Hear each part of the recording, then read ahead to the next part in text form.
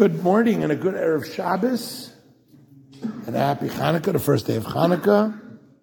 Don't forget to light your 2 Hanukkah candles this evening and to make sure to light them before the Shabbat candles. So make sure you leave yourself enough time before Shabbat to make sure you get in all of that before Shabbat starts. So you shouldn't chas v'shalom violate Shabbos. Make sure to light your Hanukkah candles first, Shabbat candles second. 2 candles today. Your typical Hanukkah candles don't really work. You need to have a bigger candle than that because it has to burn all the way into the night. Okay. So, on to the Torah portion.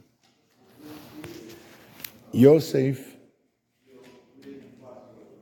gets in trouble with the wife of Potiphar. As a result of getting in trouble with the wife of Potiphar, he winds up in jail. First he was a slave, worked his way up to CEO of Potiphar Inc., and now he winds up in jail. And believe me, even though he was the CEO of Potiphar Inc., he didn't wind up in one of those country club prisons. Even though it is supposedly, as the Torah says, the highest class prison, it's the place where all of the king's prisoners were placed. But that's where Yosef winds up.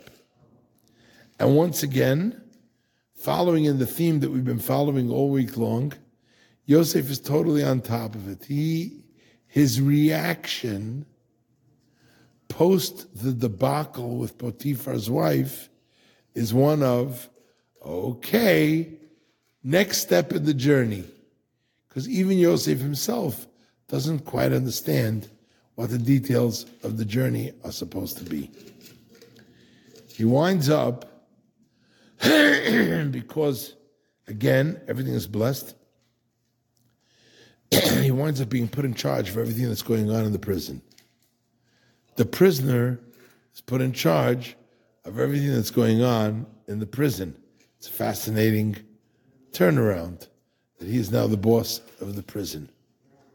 Now, because we won't have, obviously, a Parsha Punch tomorrow, so it's important to note, in tomorrow's reading, he winds up coming face-to-face with the famous butler and the baker and the butler, the one who serves Paro his wine, and they have their dreams, etc., etc. Now, here's what's interesting. He meets them the morning after they have their dreams, and Yosef says to them, dudes, you look like Gehenna. Now, think about this for a minute.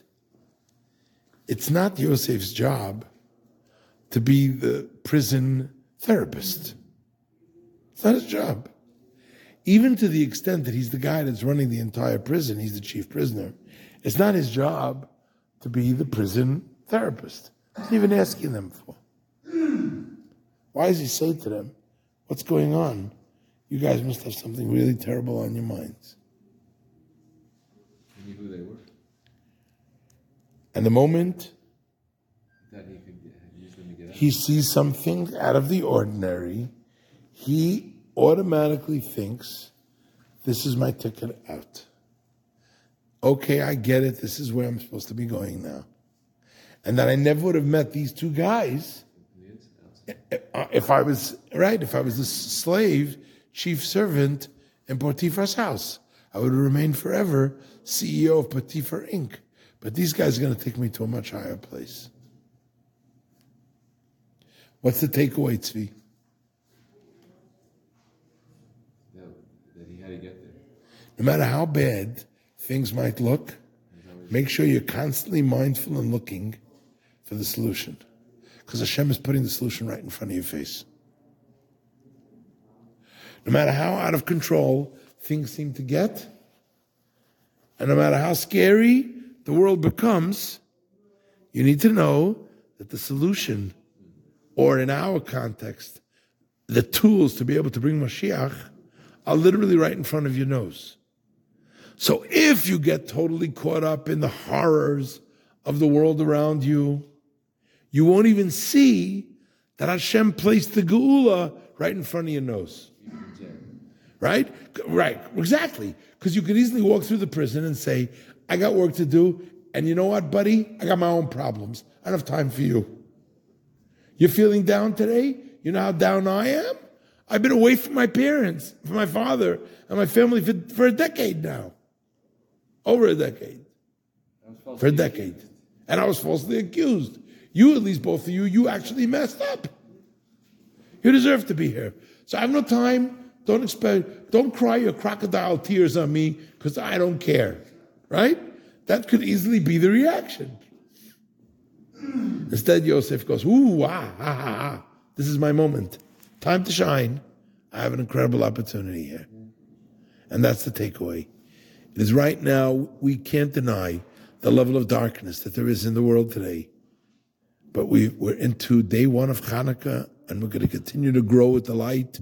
It is our opportunity, strength, and possibility. All we need to do is look around with a smile and a positive attitude, and we will find that the Geulah, the redemption from Golus, the redemption from exile, and the coming of Mashiach has been literally placed right in front of our noses. Just go out and do what you got to do. Open your eyes to what's going on around you, and you will open your eyes and see that Mashiach is here, and we will all together collectively create the eye-opening experience for all of the world through adding in our Torah, through adding in our mitzvahs, through adding specifically in our Yisrael, and bring the Geulah. May it happen now. Amen. Good Shabbos. Happy Hanukkah. Mashiach now. L'chaim.